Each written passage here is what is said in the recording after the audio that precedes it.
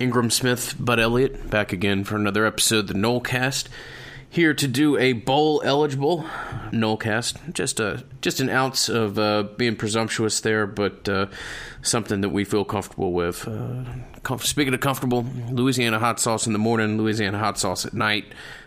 Fortunate to be able to work with them. And Publix has the larger bottle on sale. As I mentioned frequently, I'm pretty sure Publix sales are a national or regional thing. So if that is your grocery store of choice, keep an eye out for it. And Bud, let's jump into some BC look back, a very thorough ASU preview that we'll be giving you tonight, and talk a little coaching search in the middle.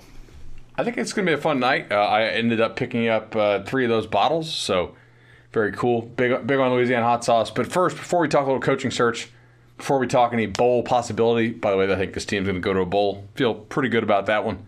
Ingram, let's go ahead and talk about the game that helped them get to the bowl, which you did an excellent job in the instant reaction recapping, so we will not take that long to recap it. But Florida State 38, Boston College 31. A lot of good things to take away from the game, and just as far as mentality and small little steps taken by individual players. I do think it's kind of almost a hilarious reflection point on James Blackman's career that he walks out of that stadium with the best game that he's played since putting on a Florida State jersey, and 2/3 of the fan base is intoxicated with the idea of Travis playing quarterback from here on out. That's just kind of a microcosm of James's career, but a nice game for Blackman. Had some real high moments and a really solid performance turned in from a guy who, wasn't exactly sure whether or not he was even going to be the starting option. Yeah, exactly right. I mean, he played well, threw the deep ball pretty well. I will say, he had some deep balls against Wake Forest that were dropped and probably would have, looked better had they not been. But these guys, a couple drops in this game, notably from, one receiver, and Cam Akers had one. But a really nice game overall for Blackman. 18 of 26 for 346 is awesome. Big time explosion in the passing game. And part of that is obviously, look, Boston College's defense is literally terrible. I mean, they're hot garbage. They were 122nd in sack rate coming into that game, and then after that game they are 124th. So after that performance, they actually dropped 2 more spots. So only 6 teams worse than BC in the nation in terms of getting to the passer. And we discussed that in the little mini preview I did of, Florida State's offensive line kind of sucks, but BC is even worse at getting to the quarterback than Florida State is allowing people to get to said quarterback. Blackman did a nice job. He looked comfortable in the pocket. He slid around there pretty well, moved. Not that he had a ton of pressure on him, but there were a couple times he had some pressure, and he did avoid getting sacked. I thought he had some nice scrambles, and overall looked good. Did he start solely because Blackman or because Hornibrook got dinged up, as Odell indicated in the press conference that he was dinged up? I don't know if it's solely because of that. If I had to kind of put my suspicions out here, it's that maybe Briles had kind of seen enough of Hornibrook in the Miami game and the Syracuse game to say, okay, we're going to go with James Blackman here, even if perhaps he once preferred Hornibrook. So I thought a pretty nice job there from Blackman. But also, look, I got to say, man, I'm kind of texting my guys and ribbing them a little bit like, hey, you guys were not real high on what Jordan Travis could do for you this year. And thought it was really good you got him his depth and didn't really see him as a guy who could be an answer at the quarterback position. And he had a really nice game. I mean, 3 carries, 94 yards, 2 long runs, looked good. Now, maybe that's on me, honestly, for not asking the right questions. Maybe that's on me for saying, hey, is Jordan Travis not an option at quarterback? Maybe what I should have been texting these guys is, hey, can he not help FSU out with some kind of specialty package? That type of thing. Because, look, maybe I would have got a yes for that. But, I don't know. Clearly, the message I was getting did not match up with what we saw on the field on Saturday. he helped this team out running the football. Would he be as good running the football against some of the better defenses FSU's played? No, clearly not. I mean, Boston College is the worst defense FSU's played all year. And I think that includes Louisiana Monroe, to be honest. But, in some of these kind of coin flip games, maybe having him for a series could have helped. Maybe running some Wildcat with him, especially maybe against Miami when Cam Akers didn't look 100%, maybe instead of the Wild Cam. Perhaps that could have helped you out a little bit, although Miami pretty much whipped you up front in a way that Boston College couldn't dream of. I'm just kind of like, damn. Why did it take this long, right? Was Willie Taggart saying no to using Jordan Travis there? Because it is interesting that happened then. Or was Hornibrook just not available because the Miami injury was bigger than they let on? I don't know. I don't know if we're going to get those answers officially, but it is nice to see him running around. And if he can throw, which they didn't let him throw, and my guess for the reason why I was being told no, he's not really an option at quarterback for us this year, my guess is it's the throwing and the running of the offense in practice. But I like to see that extra package that they're using, and I don't know if it'll help you against Florida because, again, I don't know if you can block Florida, but that could help you out win a bowl game potentially. Well, absolutely, it could help you win a bowl game, and I think, as I mentioned on the instant, I just think all of those reads, all those plays where you have to account for the quarterback and not just think that Hornibrook's not going to, half-ass pull off some read obligatory jog as he comes out of that, and just respect the idea of what that individual can do with the ball and that they can pull it. I think there's a lot of things that Travis can contribute, and I'm not trying to take shots at a guy, but Hornibrook has one of the more pedestrian arms that I've ever seen play college football. I guess Travis could be wildly erratic, make bad decisions with the ball. I'm not trying to discount that, but there's everybody has ounces of liability to them on this roster when it comes to the quarterback position when putting the ball in the air, and it will be interesting to see if we get an idea as to what Travis's full skill set is by the end of the year. Absolutely.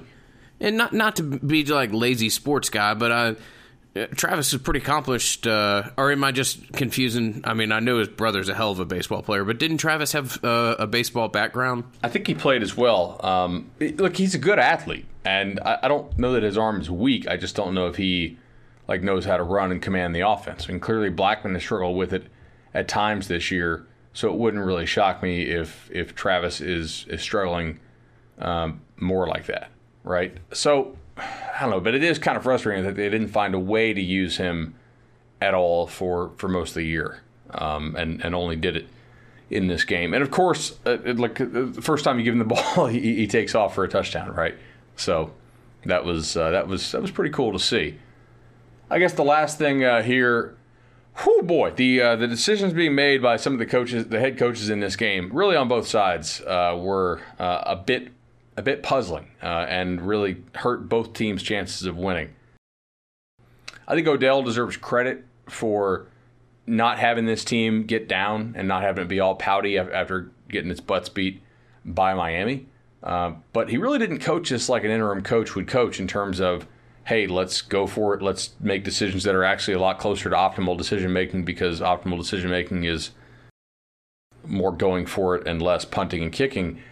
Kicking a field goal from the 3-yard line is in the first quarter is an objectively wrong decision, as is those two punts inside the 40-yard line of Boston College. I mean, those are just bad decisions. And the thing is, that's 3 of 10 FSU drives ending on poor coaching decisions. So kind of surprising there, but I think he deserves credit for getting the team to play hard, getting the team ready to play, and getting the team to play together. So overall, that was a positive, but there's really no reason for Florida State to be down big in this game. And in fact, it probably has a lead at halftime if those correct decisions are made. So I thought that was kind of curious. I was joking around with my friend Bill Connolly on GChat on Monday, and I was like, dude, check this out. You had an interim coach take the most conservative and incorrect possible approach to actually managing a game you could, and yet they still won. So Odell is now tied in road wins with Willie Taggart. Yeah, that's a hell of a stat. And for 2 years in a row, Boston College has been somewhat complicit in allowing you to get a much-needed victory. Not you alluded to this earlier, but not a perfect or masterful game of chess being played by that sideline either. Exactly.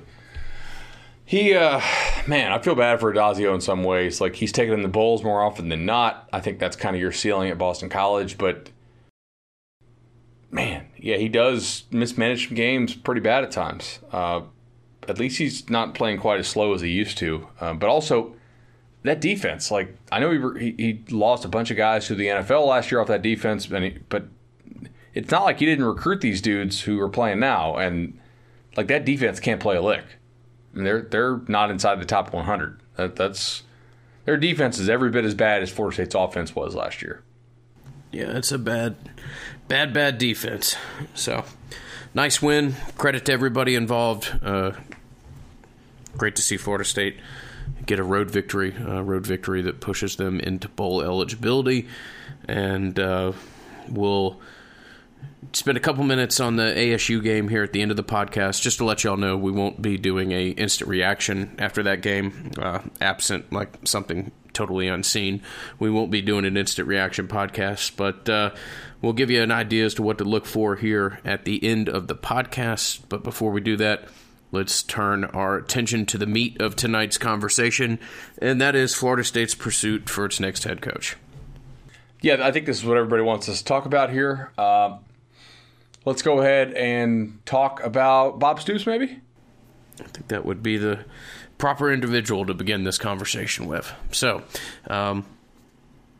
we spent the vast majority of time discussing Stoops last week and said, look, if you don't start to hear names leak out by Monday or Tuesday of next week, we think that's a really positive sign, and a sign that there's some very real legitimacy tied to this by both parties. And we're recording currently 9 o'clock on the dot on Tuesday evening. And I think what we said is pretty correct. I think that Florida State has I don't want to put words in your mouth, but I'll speak for myself. I think Florida State has a confidence about where they stand. This has been a fairly consistent confidence, while at the same time reiterating not a done deal, working with an individual who is kind of historically hard to get across the finish line at times, and a lot of things still up in play, but some real positive progress has been made, and there's some momentum behind the idea of Bob Stoops becoming Florida State's next head coach in the eyes of some. Exactly. So I was asked by somebody today, like, are your guys saying it's a done deal? I was like, no, they're not. They're not saying it's a done deal. I would describe what they're telling me as them being encouraged and them being optimistic. But I do not have anybody telling me that this is absolutely any kind of done deal. I think the encouraging attitude that these guys have is this. They have not yet received a no from Bob Stoops, which is encouraging, right? Like, at least not a, hey, I'm definitely not coming here, stop wasting my time type thing.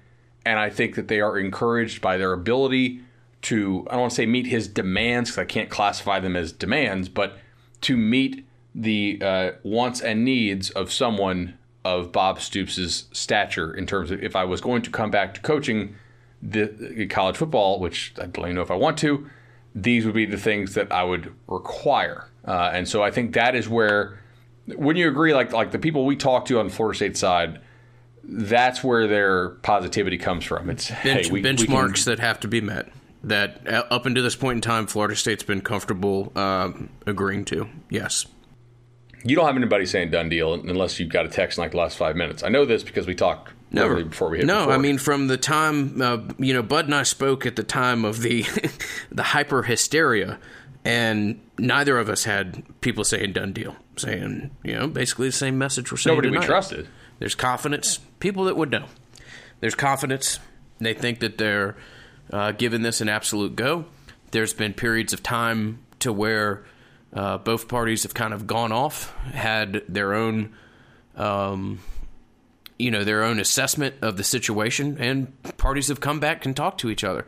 Here's the other thing I just want to touch real quickly on the done deal conversation of previous time.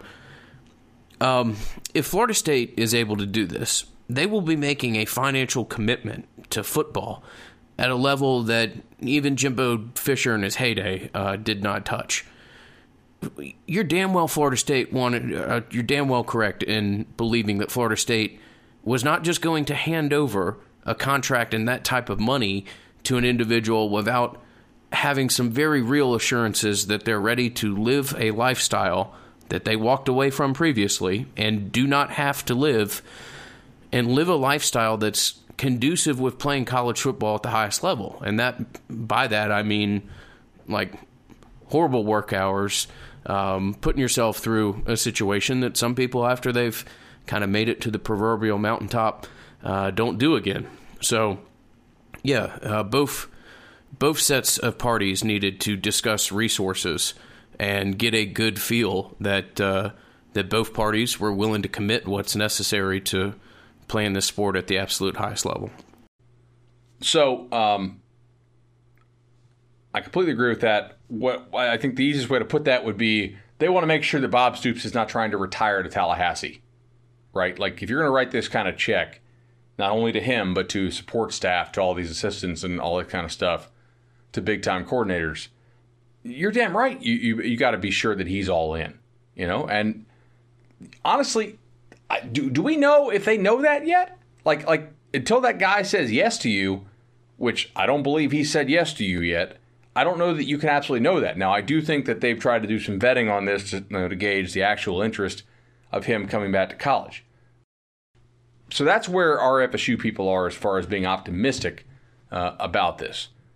Now, here's the other reason why I think there's some legitimate optimism, and this is not quite as strong, but it's something that you said in the last episode, right? You said, hey, if we don't start to hear other major names like emerging as big-time candidates from within Florida State, I think you can really hear this more. But the other place you'd probably hear this from is from other media out there, right, who cover national coaching searches. Your Andy Staples, your Bruce Feldmans, your Adam Rittenbergs, your Stephen Godfreys, who, full disclosure, and Richard Johnson, who I both work with.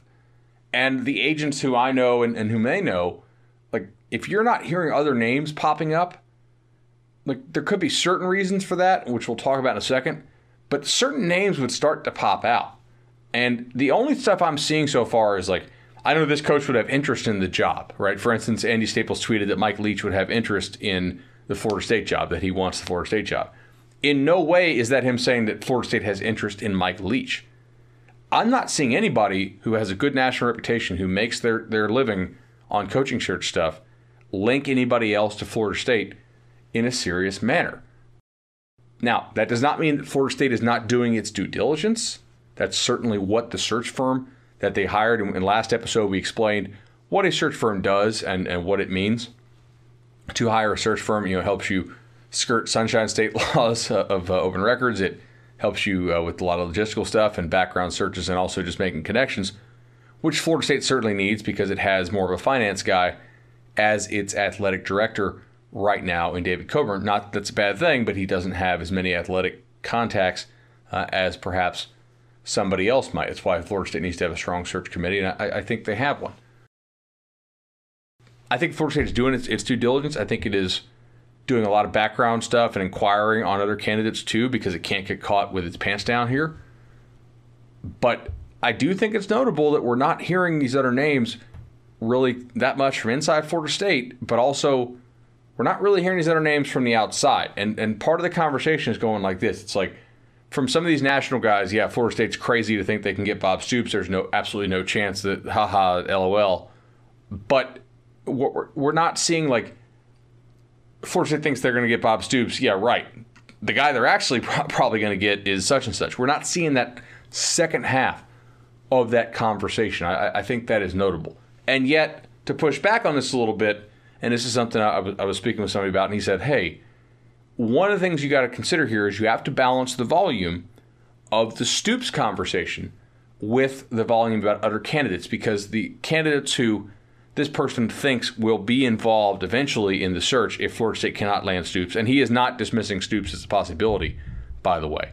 But he said, look, my guess is that a lot of these guys who Florida State would be after are going to be in either the playoff or the conference championship hunt in their respective league. And as such, discretion is going to be really important for them. So their agents are not going to be talking to the media quite as much as normal. Not that Florida State's boosters wouldn't still talk to the media, clearly.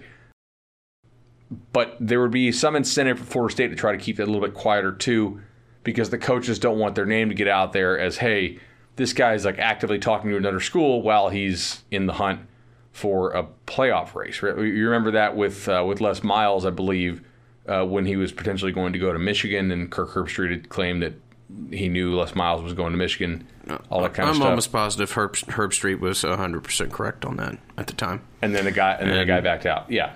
And Les had to walk out there and make that statement in the Georgia Dome press conference and say he had a hell of a football team to go coach. Yep.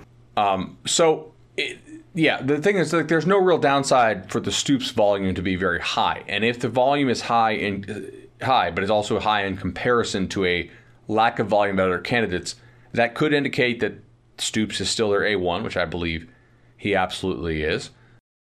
But it also could indicate that maybe some of the other volume is artificially depressed simply because or purposefully depressed, I guess would be the appropriate term there, simply because these coaches don't want their name out in the middle of a playoff or conference championship hunt. And that would make sense too. But I don't think it's nothing that we're not hearing these other names at this point, as you indicated, I mean, literally a week ago tonight. Yeah, I think it's significant, and you just don't hear much of some of the people that I know, probably a little bit more based in the pro scene, but agencies overlap, and the lack of a lot of agent chatter about this position is, I think, in my opinion, telling at least where Florida State is at the moment. So we kind of alluded to this earlier with some of the financial backing that you would have to give Stoops, but I do kind of feel like Florida State's, I don't know, this is over dramatic, but then is kind of sitting at the prefaces right now of trying to decide, absolutely, do we push all our chips in, commit to playing football at the highest level? And very clearly seem to be going to that route. But, this will be a interesting search to see where it ultimately lands, and maybe kind of what you can draw from Florida State's commitment to football, and if there is a real commitment to kind of sound like the Raiders here, but a commitment to excellence on the gridiron.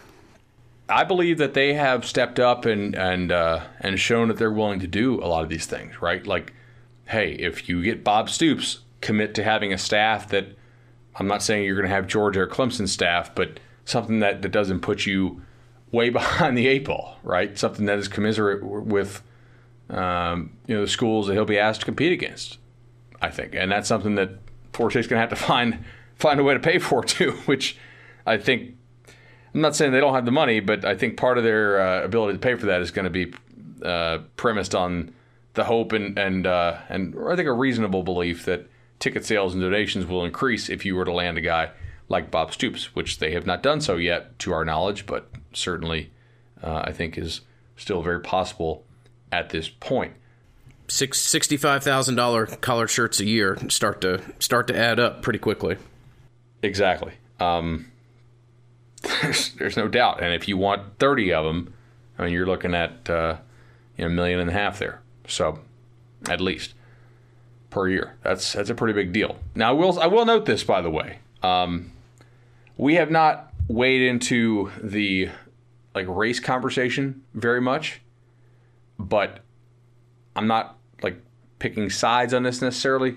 But you will see some articles and blowback about this. If Florida State gets Bob Stoops, and it gives Bob Stoops an enormous support staff, right? 3 or 4 times the size of what Florida State has right now.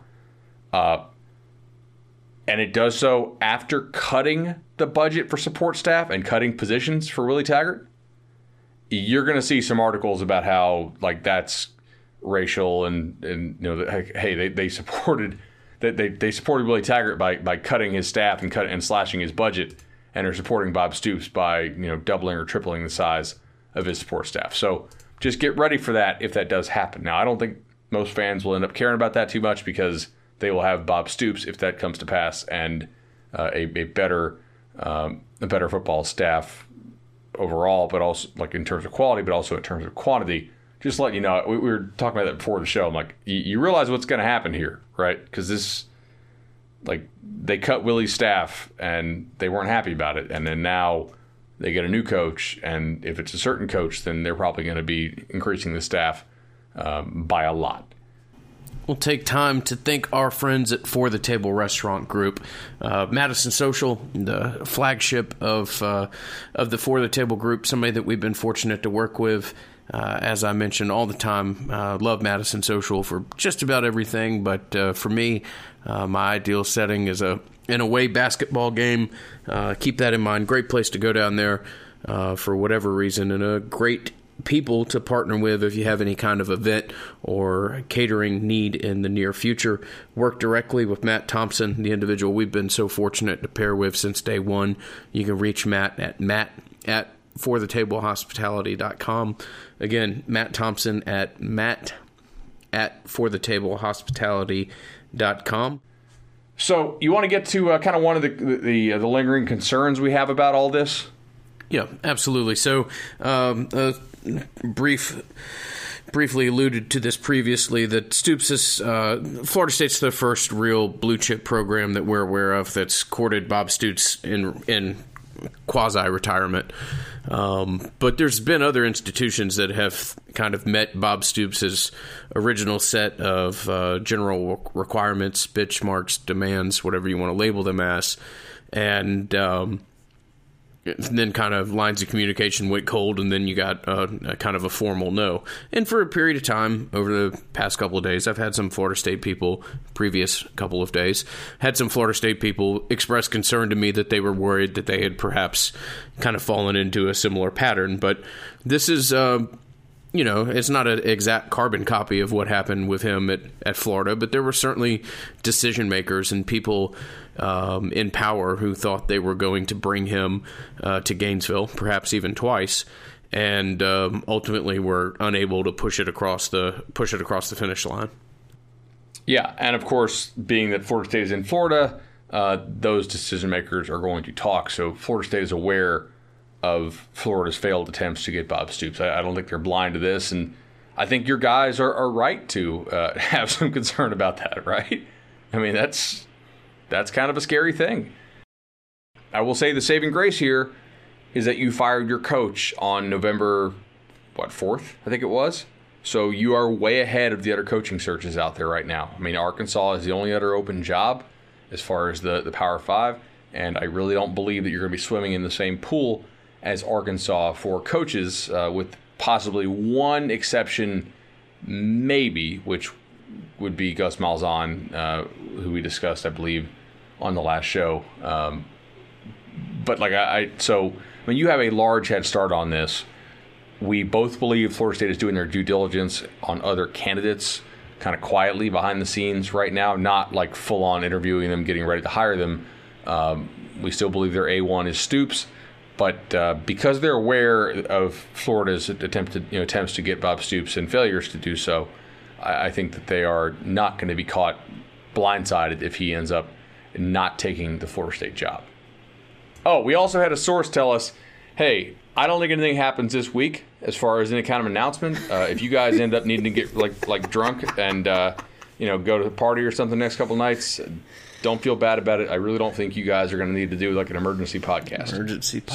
Absolutely. That was basically word for word. Yeah. Wouldn't be the first emergency podcast that we had done with varying levels of sobriety, but it's been a while. No FCC on these airwaves, baby. All right, so hey, look, we'll keep you as up to date as possible. Podcast is a hell of a tough format to do a coaching search on. We so far we think we've done a decent job of giving you an idea as to timelines here, and we'll commit to having something first of next week. And if such an event were to occur, we will do our best to stay sober and try to package information as well as possible. One other name that we need to talk about in the coaching search is Odell. Something we talked about last week and acknowledged this, and I don't think I'm really going to change my opinion a whole lot of this. I think Odell is an option. I think Odell has an awful lot of support by people that matter, and that support's been there for forever. But I think if Florida State swings and misses on Stoops, I think they'll go to a PJ Fleck, Matt Campbell, James Franklin type, and if they're not able to secure a name from that list, then I think Odell would, there would be a potential movement to kind of come home to Odell. So this is something that we talked about pre-show rather. We do know that there are some major boosters who are like kind of looking at the Odell option and are kind of high on it. My opinion on this is, for the most part, unchanged. I don't think that winning one game against Boston College is something that should change your opinion on this either way, but I'm sure it will for some people. The one thing I would note is that we have, and we discussed Odell in the last episode, so we're not going to spend forever on this, but there was a lot of Ed Orgeron comparisons, especially because Odell won this weekend, and so did Ed Orgeron, a big-time win at Alabama. However, I should note that Ed Orgeron was a disaster the first time he was a full-time head coach, right? He went to Ole Miss. He was one of the best recruiting assistants in the nation. Odell is a good to very good recruiting assistant. I would not put him in like the top 10 recruiters in the country at this point in his career. And by the time Ed Orgeron reached LSU, he had coached 43 games between Ole Miss and USC. Odell has coached 3 games, okay? 3. And none of them have been against good teams. They have been somewhere between bad to terrible teams that he has coached against. And he is 3-0, and for that he deserves praise. But Florida State can really not afford to be a big-time learning-on-the-job thing. I think he would have tremendous support from the fan base in terms of like spiritual and emotional support. I'm a little bit skeptical that he would have tremendous financial support from the fan base, despite the fact that he does have a real deep understanding of the program. There's a ton of examples of interim coaches ended up like getting the main job and not working out. The number one example of that, by the way, is a guy named Bill Stewart. For our younger listeners or listeners who are not real college football diehards, I will note that Bill Stewart replaced Rich Rodriguez when Rodriguez left West Virginia for Michigan, right? That was the Michigan job he took.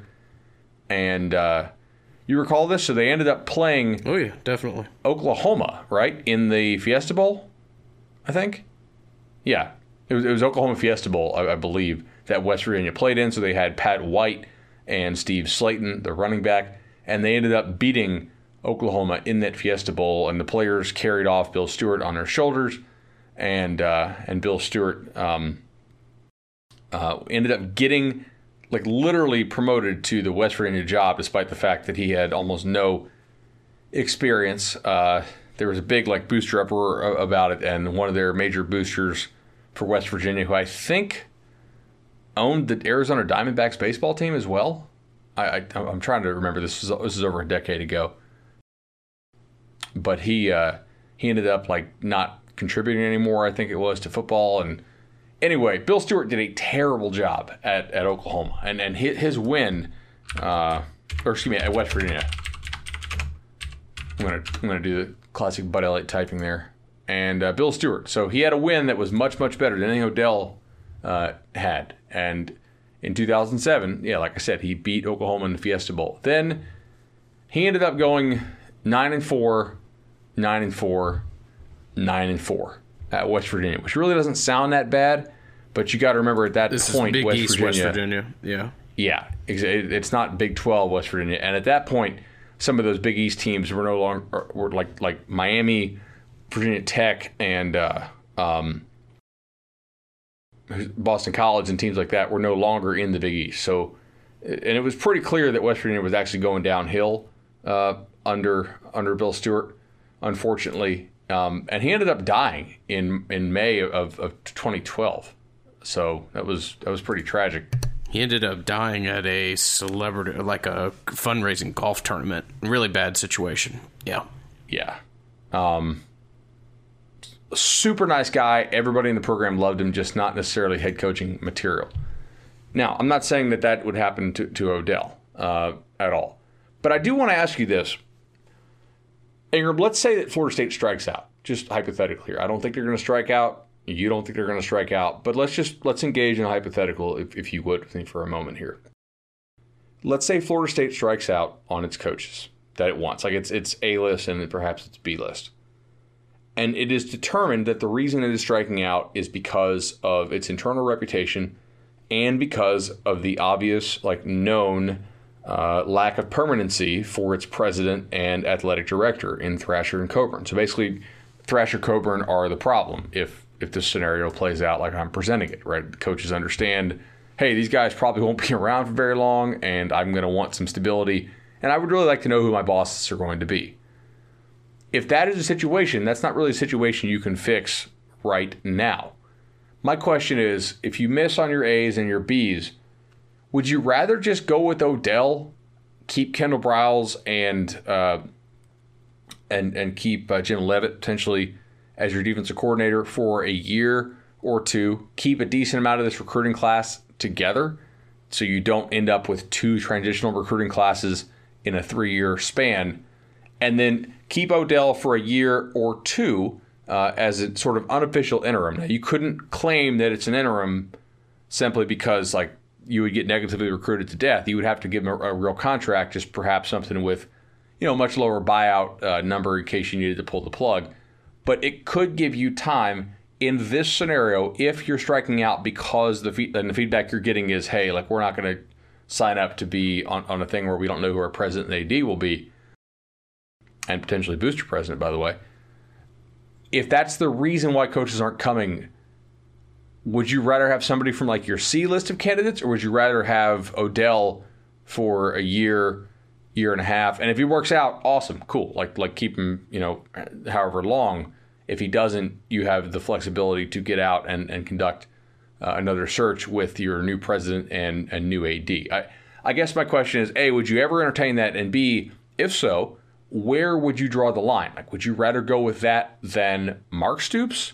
Would you rather go with that than a Dave Clawson or somebody even lower? Yeah, I certainly wouldn't go lower than that, and I would be hesitant to bring Mark's to think that you fired Willie Taggart so that you could bring Mark Stoops in. Yeah, I think Odell. I just laid out how I think Odell could take this job, so I won't repeat it. What I do have concerns about with Odell is the idea, this message board idea, that you're going to be able to throw a lot of money at other position coaches and coordinators.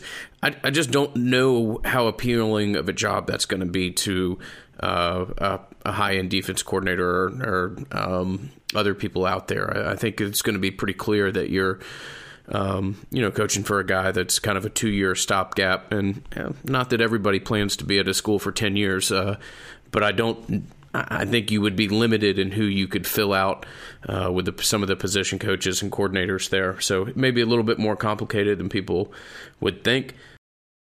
But I think Odell is a very real candidate if they swing and miss. I think Odell carries himself in a different manner this time.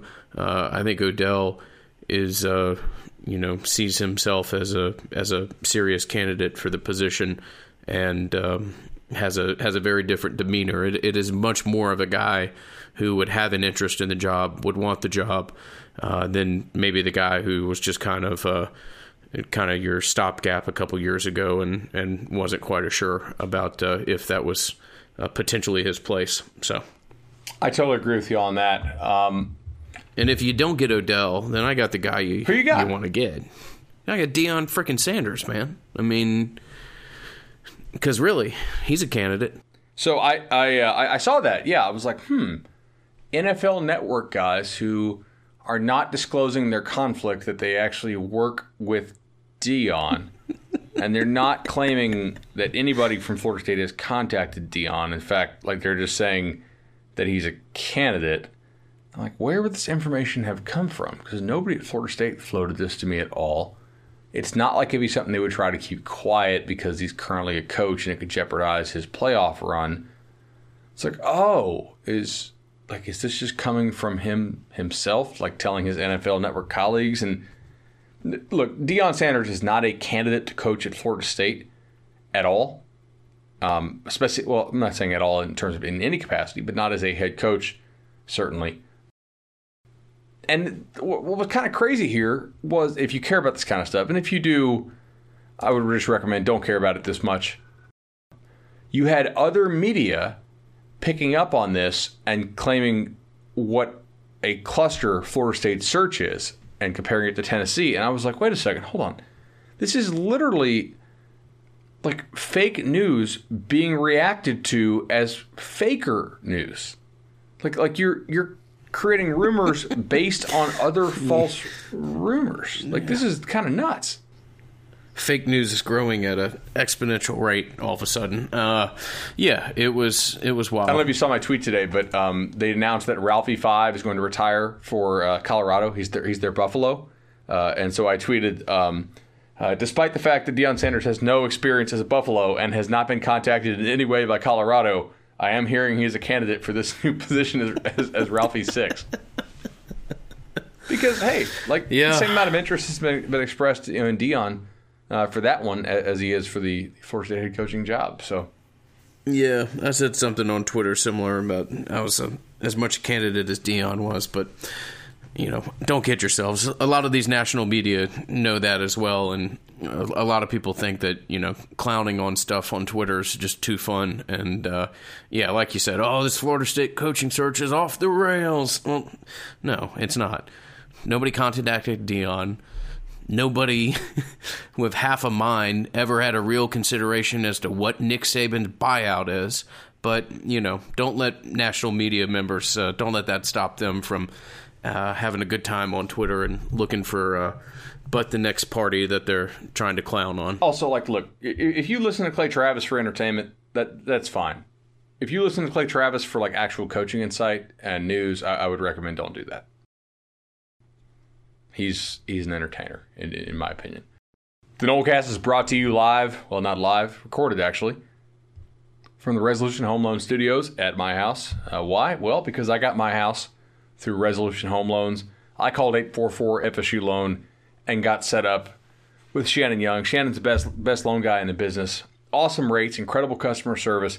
He's a Nole, so when you call, he'll want to talk a little FSU ball with you, most likely, before getting down to business. In fact, he says that's kind of the icebreaker, and people bring it up to him, especially now with the coaching search. Hey, who do you think we're going to get? And just kind of swap some horror stories about the last couple seasons, unfortunately, but it's a nice little bonding experience before you get down to the numbers. 844-FSU-LOAN or FSUHomeLoans.com. Sent out a couple more T-shirts this week to our new homeowners, Chris and also James. So congratulations to you guys. Not going to drop your last names on here for obvious privacy reasons. 844-FSU-LOAN or FSUHomeLoans.com. Get hooked up with Shannon, best guy in the business. You want to get to some names that people are asking about from our Patreon account. That is patreon.com/Nolecast, where you can support us either at the $1 a month or $1 per show level. And Ingram, you want to give a Patreon update? I know we have a lot of folks supporting us now, and we're really appreciative. Had a ton of growth from that. We just, despite me trying to give away all the podcast money for a open tab at a bar at Madison Social for a Bob Stoops party, Bud was able to actually spend money on real things, and we got a lot of nice T-shirts and stuff like that we're going to try to give our Patreons over time. But it's great stuff. Appreciate all the support we've received. I think we have north of 150 Patreons now, and looking at making some improvements to some of the microphones and sound capturing stuff as well. So your support goes straight into the podcast, and we really appreciate it. Absolutely. Okay, so we still take questions via email and via Twitter. But we will tell you that we look first to our Patreon patrons, and we ask them, hey, like, put some names of coaches that you would like us to discuss as potential candidates who we have not already discussed. And so in last episode, we discussed James Franklin, PJ Fleck, who certainly lost money betting against on the weekend. He had Minnesota really ready to play and deserves credit for that. Just a quick update. People ask me if I've changed my opinion on PJ Fleck. Not really. It's just one game, and the previous 8 games to me are also pretty instructive, and they count. But yeah, I'm clearly higher on him now than I was in some ways because they did beat Penn State. Now, is that a repeatable thing? I don't know. They actually dropped in Bill Connolly's ratings after winning that game. Part of that is probably because getting a stop on the goal line and then 3 other red zone interceptions on defense is maybe not fully a repeatable skill, especially not when 2 of those they had pretty clear pass interference committed on, and that was not called. But they did throw the ball extremely well against Penn State and deserve credit for that. We had a couple of people, just as follow-ups to that, ask if he could recruit the South or Florida. And a lot of people were kind of skeptical about this, but he's done a good job putting together a staff that has recruited South Georgia and Florida fairly well, so I'd have to give him credit for that. Yeah, no recruiting concerns with PJ Fleck. I mean, it's a different animal recruiting the South and recruiting the South for the South's best prospects, but that's a guy that will do what has to be done and has no problem selling himself to anybody, high school prospects included. Okay, so let me see here. Other guys that we had follow-up questions about before we get to the new ones. James Franklin, obviously they lost to Minnesota over the weekend. Still very high on James Franklin as a coach. We'll note here that there is some skepticism in the agent world that USC will actually hire Urban Meyer. USC, it looks like, has its new athletic director. It's Mike Bond from Cincinnati, and Cincinnati is he's connected to Urban Meyer. I think Urban's son plays baseball at Cincinnati or something, and the assumption for a while was that if they got Mike, they would end up getting Urban Meyer to USC.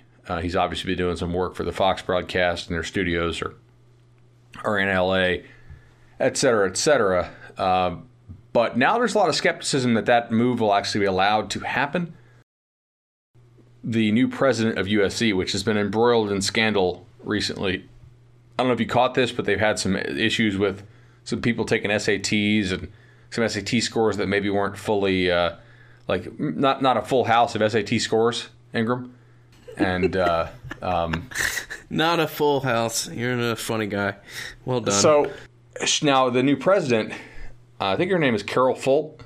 She comes from North Carolina, and there's some speculation, but I think it could be informed speculation from some of our agent friends out there who tell us that they have real skepticism about her okaying the hire of Urban Meyer, since scandal seems to follow Urban Meyer basically wherever he goes, and the fact that she just came from UNC, where they had a massive athletic scandal while she was there. She was not in charge of that at the time, but she seems like someone who probably doesn't want to be like hiring somebody who is embroiled in scandal seemingly all the time. So with that said, one of our concerns on the prior episode about pursuing James Franklin would be, hey, what if he just uses Florida State as sort of a leverage chip against USC, assuming that USC opens, which, by the way, USC has not fired its coach yet, but I think that is fairly expected by people. So, yeah, that to me, if Urban Meyer is not an option there, then we really have to consider if FSU does go after Franklin, and they would be nuts not to, I think, if Stoops turns them down. But you do have to kind of worry a little bit about, hey, is he using Florida State to extract more out of USC? I mean, this is all very theoretical, but just I'm offering some updates on the people who we covered in the previous show. And then Gus Malzahn, obviously the update there would be that because Arkansas did go ahead and fire Chad Morris after they were down 5 touchdowns at the half to Western Kentucky in a home game,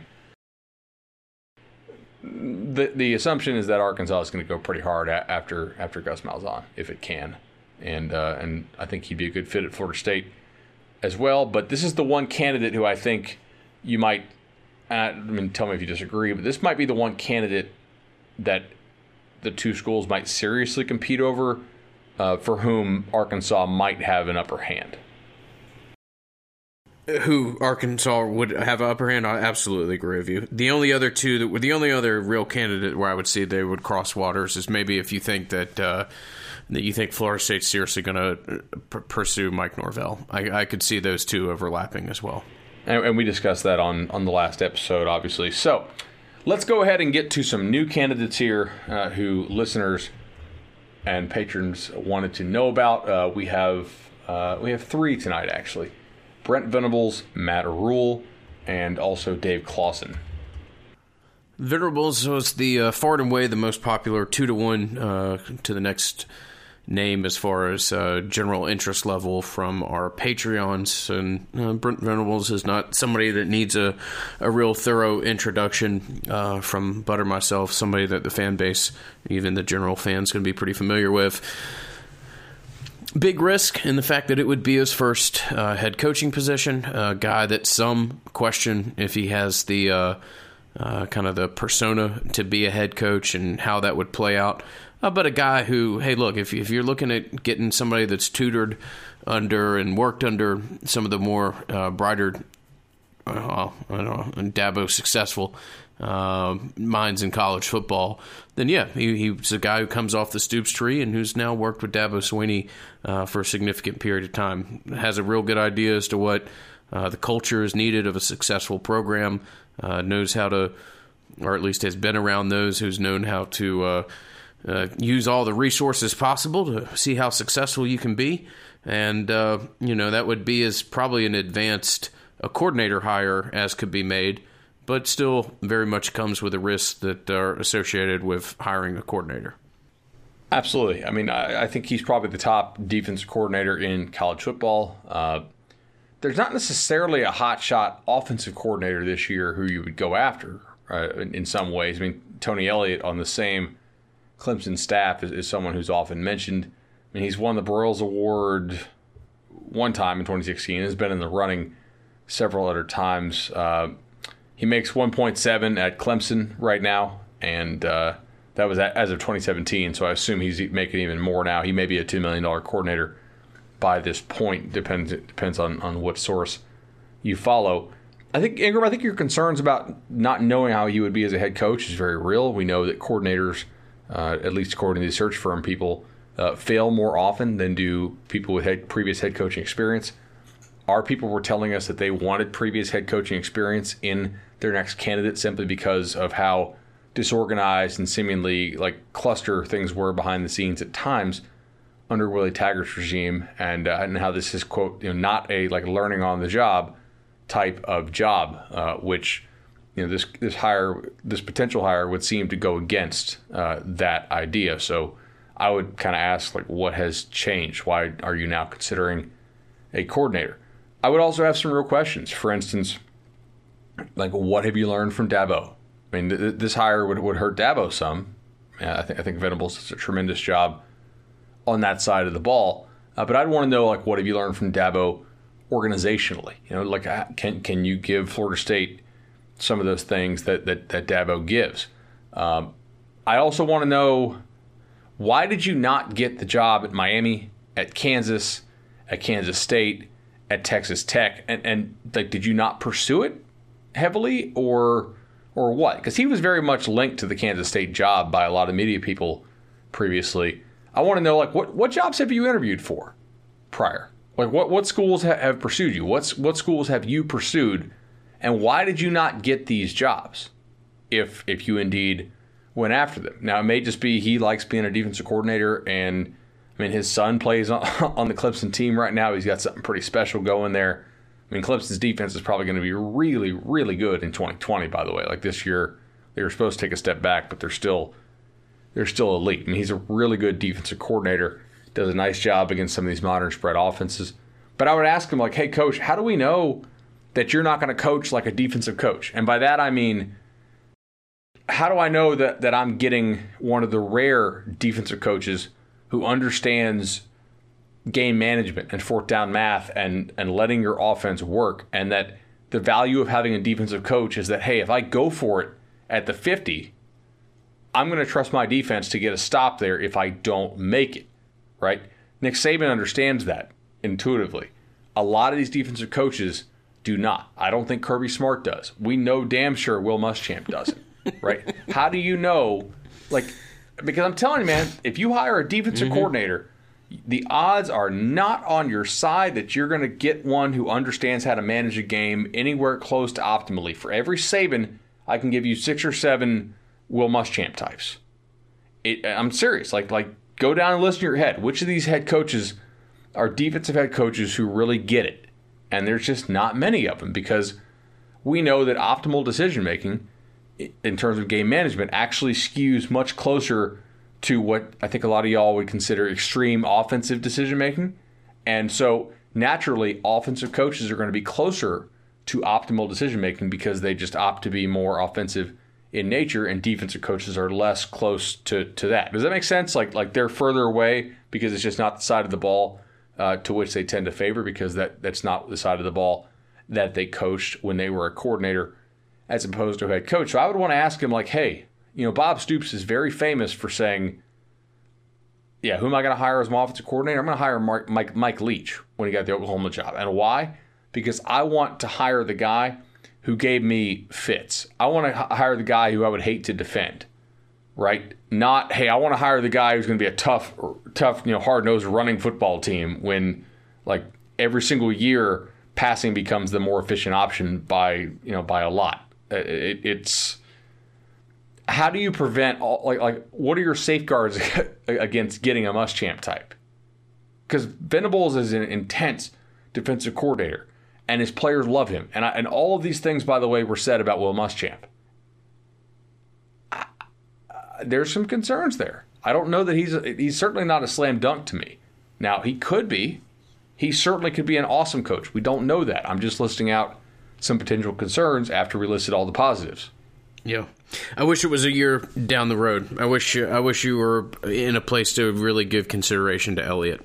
I think he's dynamic. I also think that Elliott would take, not that you hire somebody for this, but I think Elliott would bring a lot more people from Clemson with him than potentially Venables would, which would, again, you don't make your head coach hire in order to try to weaken a conference foe, but I do think that it would have a larger impact on the Clemson program from a broader perspective. Let me ask you this. Do you think that Florida State, and let's take James Franklin out of this equation because he's just so proven, do you think that Florida State would hire an African-American head coach after Willie Taggart? Like, not saying ever, but like immediately following Willie Taggart if it's not James Franklin? I do think they would. I'm not sure that they would hire an African American who hadn't been a head coach and who had wasn't a coordinator background. I think that you would want, as in Tony Elliott, who's a coordinator. You would want a much more proven background from anybody at this point. I think Florida State, like what I said with Odell and the names, I think Florida State's going to go after Bob Stoops, obviously, try to get that across the goal line, and is going to go after 2 to 3 other people that have proven head coaching experience at big-time schools. I don't know. I think that's the extent of their list right now. By the way, hey, Patreon members, can you all ask about Matt Campbell, please? Nobody's asking about Matt Campbell. I'm a little surprised about this. We've gone 2 weeks. He missed the cutoff in week 1, just barely. All right. Well, next week, if we're still doing this kind of thing, ask me about Matt Campbell, because I would like to talk about him at some point.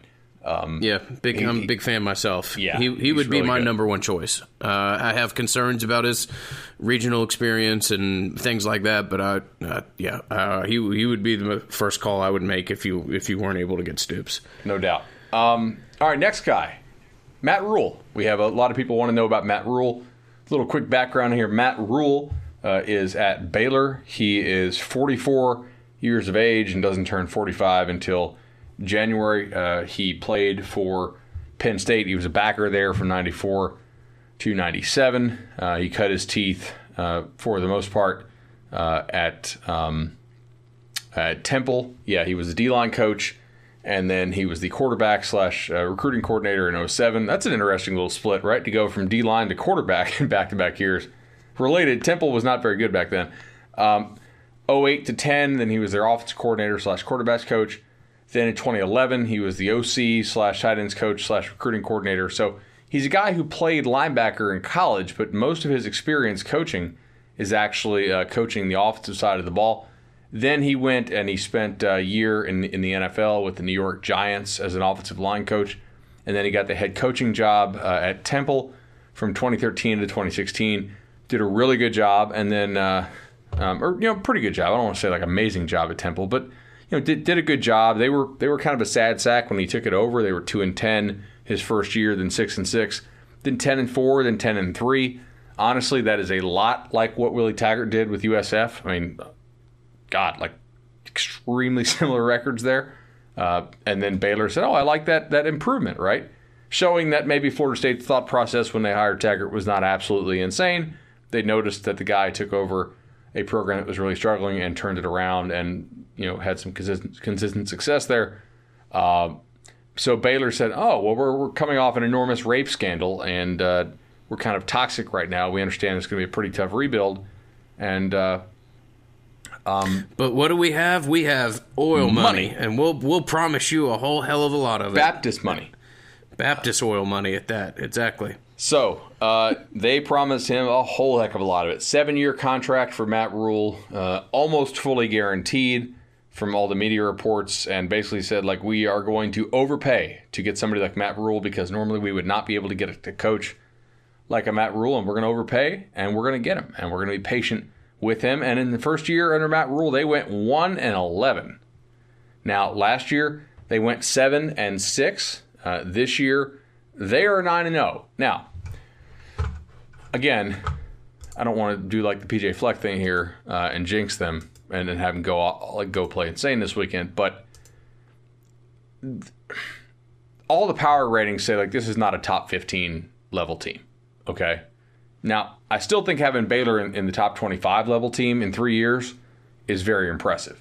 Certainly, the roster that Matt Rule took over, I think, is not quite as good as what Willie Taggart took over at Florida State. And he has done a better job at Baylor than Willie did at Florida State. Not that is actually that hard to do, quite obviously. Baylor has some real fluky wins this year, clearly. And they have, let me see here, 1, 2, 3, 4, 5 wins by a single score. What's the single score rule, guys? Everybody knows this. You don't really control how you play in single score games that much. What you control is, do you blow opponents out or do you get blown out, right? For the most part, most everybody's going to go somewhere around 500 in single score games. You may go 40%, you may go 60%, whatever.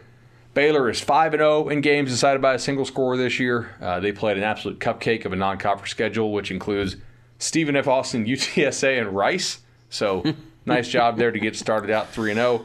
I don't think they thought they'd be in playoff contention, and they probably scheduled that to try and make a bowl when they did that a long time ago. And indeed, they will make a bowl, but that schedule will probably come back to bite them in the ass when the playoff committee looks at them, even if they do go undefeated. But yeah, 2-point win over Iowa State, 3-point win over Texas Tech, which was an overtime, and honestly, Texas Tech got totally hosed by the officials. They actually went and housed Oklahoma State, which I thought was pretty impressive. Then they have a 3-point win over a terrible West Virginia team, and then last weekend, an overtime win again over TCU. It was tied 9-9 at the half, and they ended up winning, at the end of the game, and they ended up winning 29-23. Rule's a guy who believes in good offensive line play, which I think is a real positive for Florida State. However, his offensive line this year is actually not any good. So that is kind of weird, right? Like, they're 91st in stuff rate allowed. Their offensive line is actually not any good, but he does believe in good offensive line play. So in theory, maybe at some point he would have good offensive line play there at Baylor. That takes time to develop. Baylor, he's done a good job at Baylor. They look fairly well coached when you watch them. They're also very lucky this year. They probably should be 7-2, not 9-0. If we're just keeping it real here. But I think he's an excellent candidate. Now, Couple questions here. Number one, I will tell you from some informed speculation in the media side of things. Well, first of all, Ingram, do you actually like Matt Rule as a candidate potentially? Yeah, I do. I mean, I see the appeal. I see the idea that you're able to give him, less than a great hand, and he was able to turn it around. I do see the similarity in some of the records that we've talked about. I ultimately don't. I like him as a candidate. I don't see him ever being as a real serious candidate for Florida State, at least not right now. So, I think I agree with you there for the most part. I will tell you that most of the industry speculation is that he will eventually end up back in the NFL. The popular rumor going on this summer was that he was going to be the Jets coach, but the Jets were trying to dictate who he could hire on his staff to him, and he was like, "Yeah, I'm not going to work for an NFL team that is just dictating stuff like that." I'm trying to Google this real quick. Yeah, he. Here we go. This actually wasn't a rumor. This got reported. Okay, so what we heard was not just behind the scenes stuff. Headline: Big 12 coach backed out as Jets coach candidate due to, quote, fixed marriage assistance offer. Yeah, so the Jets were being the Jets. Rule commented on this just flat out. "I don't want to say anything about that job," Rule said on ESPN 1160 Dallas. "At the end of the day, I'm never going to be in an arranged marriage. I'm never going to subcontract out jobs for offense and defense. I'm always going to hire people I believe in that are going to do things our way, that are going to believe in the process, and are going to be part of a program. I truly believe that programs win." Okay, yeah. So anyway, the Jets are continually dumb, and Matt Rule decided to tell them to shove it. However, people do believe that his next stop will likely be in the NFL. The one exception that we hear about that would potentially be Penn State. He is a guy from New York. He's a Northeast type dude. And if James Franklin were to bolt for USC, then Penn State would then be open, and you would have to think that Matt Rule would be one of the top candidates instantly at Penn State, since he played for Paterno, yet is not connected to all the stuff that happened under Paterno. So, yeah. Anyway, I think Matt Rule's a really good coach. I also I would caution people who have tweeted us that Matt Rule's buyout is crazy. I don't think that's actually right. And I would just say this: just because a contract is almost fully guaranteed to a coach, that's not a two-way street. A lot of times, it does not necessarily mean that the coach would have to pay the remainder on his contract to the school in order to leave. In fact, for the most part, for a coach to leave, it's almost never anywhere close as it is for the coach to be fired. So I'll let you know that. Last name that we'll talk about tonight is a name that's familiar to those of us who spend a lot of time in the ACC. Dave Clawson of Wake Forest. I personally have some skepticism around this, by how both he would be greeted by the fan base, and if his kind of approach to football would be implemented successfully at a place like Florida State. But a guy who's had success, and a guy who will probably be offered a job greater than that of Wake Forest at some point in the near future. Look, man, Dave Clawson can just flat out coach. All right, he's 52. He's from New York. He has 15 years of head coaching experience, if at the D1 level. Hell, maybe 20 if I'm counting this right. Okay, so he started out at Fordham. They went in order, and this was 99 starting, so they went 0-11, 3-8, 7-4, 10-3, 9-3. So clearly has shown an ability to take a program that's down in the dumps and improve it. Next stop, Richmond, 3-8, 9-4, 6-5, 11-3. Okay, so pretty clear upward progression there. Then he goes to Bowling Green. 7-6, 2-10, 5-7, 8-5, 10-3. So a step back in a year or two, but an overall fairly upward trajectory there. Then he was actually the University of Tennessee offensive coordinator for 1 year in 2008 between his stops at Richmond and Bowling Green. And then 2014, he gets to Wake Forest. They have an absolutely terrible offensive line. Remember how bad that offensive line was? It was Like, those guys didn't belong in the ACC at all, and they were actually worse than what Florida State has right now. 3-9, 3-9, 7-6, 8-5, 7-6, and then this year 7-2. This weekend they play Clemson, so most likely going to go to 7-3, I would think, especially because that stud receiver they have. I don't know if you guys caught this news today, but Sage Surratt is out for the year with an injury that he sustained. Last week they got blown out by Virginia Tech. Florida State almost beat them this year. Louisville did beat them. You know, this is like Dave's done a good job at Wake Forest. I think they'll probably finish 9-3, which is a really nice accomplishment at Wake Forest. The guy can coach. The guy can turn a program around. It does not seem like his method it turns a program around quickly, which I don't know how patient Florida State's going to be with his next head coach. Like, if he comes in and is like, hey, this is my 7-year plan, I don't know if that's really going to fly.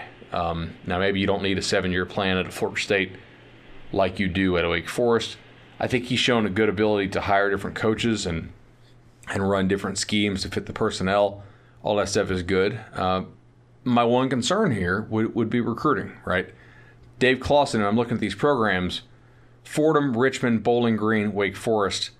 He has, and before that, I mean, Lehigh, Buffalo, the college, not the NFL team, and Albany. He has basically no experience, with the exception of 1 year as Tennessee's offensive coordinator, either as an assistant or as a head coach, recruiting for one of the schools that swims in the pool that Florida State recruits in.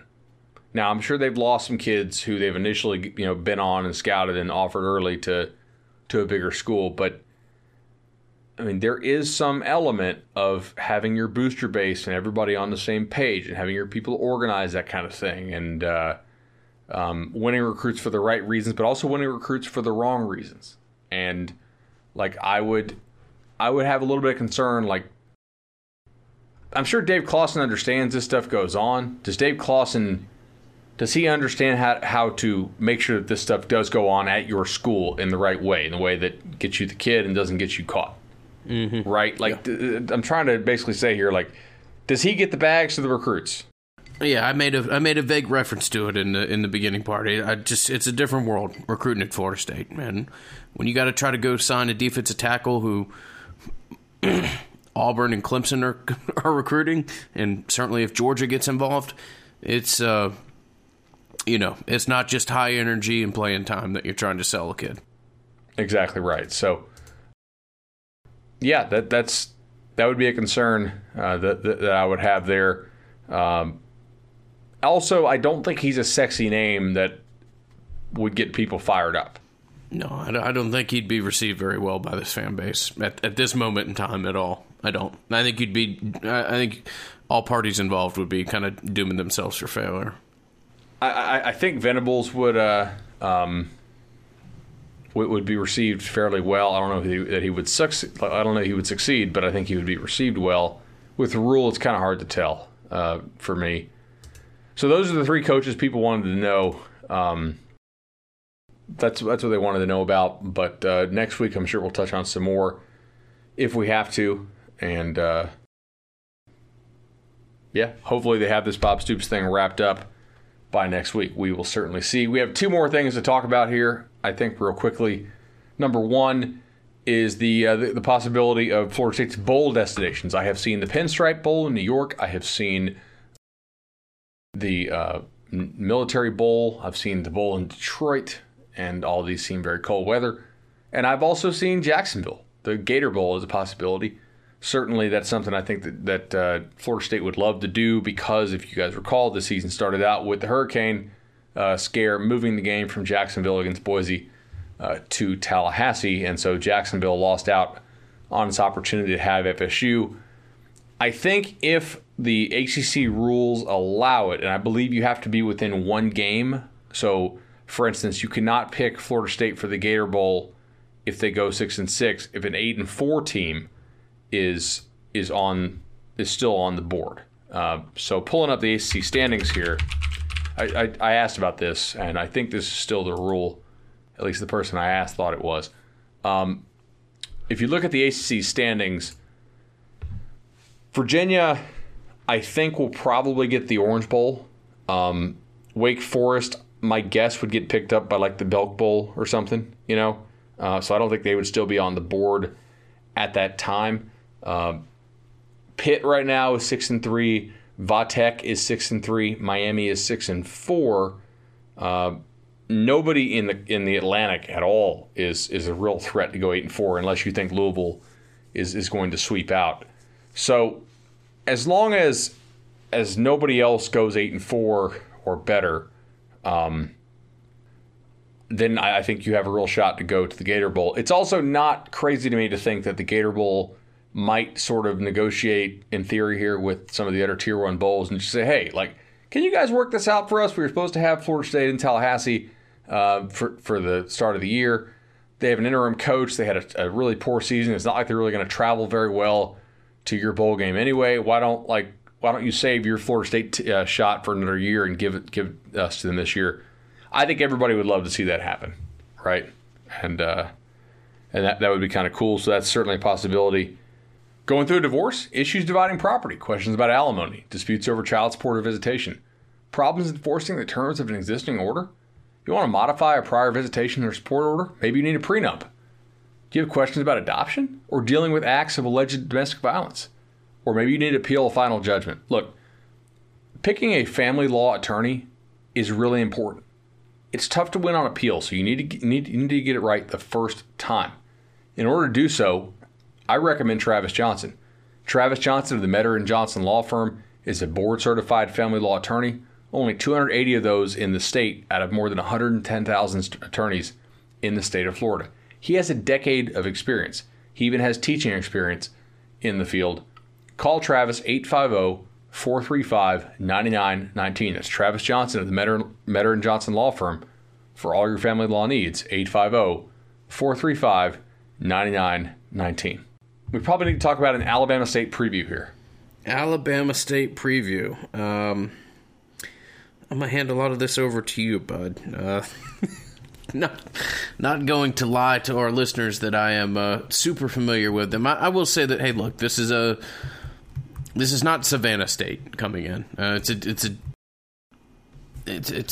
a decent program for its level of football that it occupies. They're currently second in the SWAC and have a decent little record. They've beaten Mississippi Valley State, which isn't that Jerry Rice's college, yes, it is. I believe. Yeah, so. You know what their mascot is? I don't know what the Delta Devils. The Delta Devils. Oh, man, what an that's a hell of a mascot. Awesome. Absolutely, yeah. Lost to Alabama A&M in overtime. Beat Jackson State. Beat Texas Southern. So a nice, look, a decent team. A decent team that Florida State should handle comfortably. But this isn't going to be Savannah State Part 2. I agree with you. Offensively, their quarterback is he's thrown 224 passes, 18-11 touchdown interception ratio. So certainly not a guy who takes care of the football very well. Not that great, but he throws for about 200 yards a game. They're kind of balanced on offense. They're not like one of these teams that's just going to get in there and just constantly run triple option on you. Looking at the schedule, there's a couple things I can take away here. First of all, they actually played UAB extremely well to open the year. UAB lost a ton off that 2018 team. UAB won 24-19. Then they proceeded to beat Tuskegee. They got whipped by Kennesaw State at home. Kennesaw State, by the way, is a really good FCS team. They're, what are they, top 10, I think, right now in FCS. Jason Kirk went there, my editor at Banner Society, so we'll chat about them occasionally. They lost to Alcorn, which was Steve McNair's school. Alcorn's not that bad this year. They beat Jackson State. They lost to Alabama and A&M in a close one, like you said, they beat Texas Southern and they beat. They lost. Yeah, I misread that. They lost in overtime to Alabama and A&M. If I said they won that game, I misspoke. Excuse me. So the line right now is 40.5. The best team they've played this year, I think, is Kennesaw State. I think Kennesaw is probably a little bit better than UAB is, if we're being honest. I know one's FCS and one is FBS. And Kennesaw beat them by 35. If Alabama State comes out and decides it wants to throw the ball, 30 times in this game, then Florida State could win by 60. My guess here is that Alabama State will probably not elect to do that. It'll probably run the ball a little bit more, try to keep the clock running, try to get its paycheck, and get out of there and not get embarrassed, which would be a pretty smart move. It wouldn't shock me if you ended up having a running clock in this game, but just something to look out for there. They're not like a triple option team. I don't think you're going to have guys get cut blocked all day and stuff like that, which is kind of nice. Yeah, not what you want to have at this point in the year. So Florida State looks to get win number 6. As we said at the beginning of the podcast, apologize, but don't expect to have an instant reaction from either of us come this Saturday. And if we do have an instant reaction, that's probably not a good sign. But we'll continue to be in touch. We'll do a podcast as we feel is needed as Florida State continues to go through this coaching search. Went a little bit long tonight, but certainly appreciate the support that this podcast continues to receive. Listenership strong as ever, and just thank you, the listener, and we look forward to talking to you soon. If you have a inkling or time to give us a 5-star review on iTunes, always appreciated. Till next time, talk to you soon.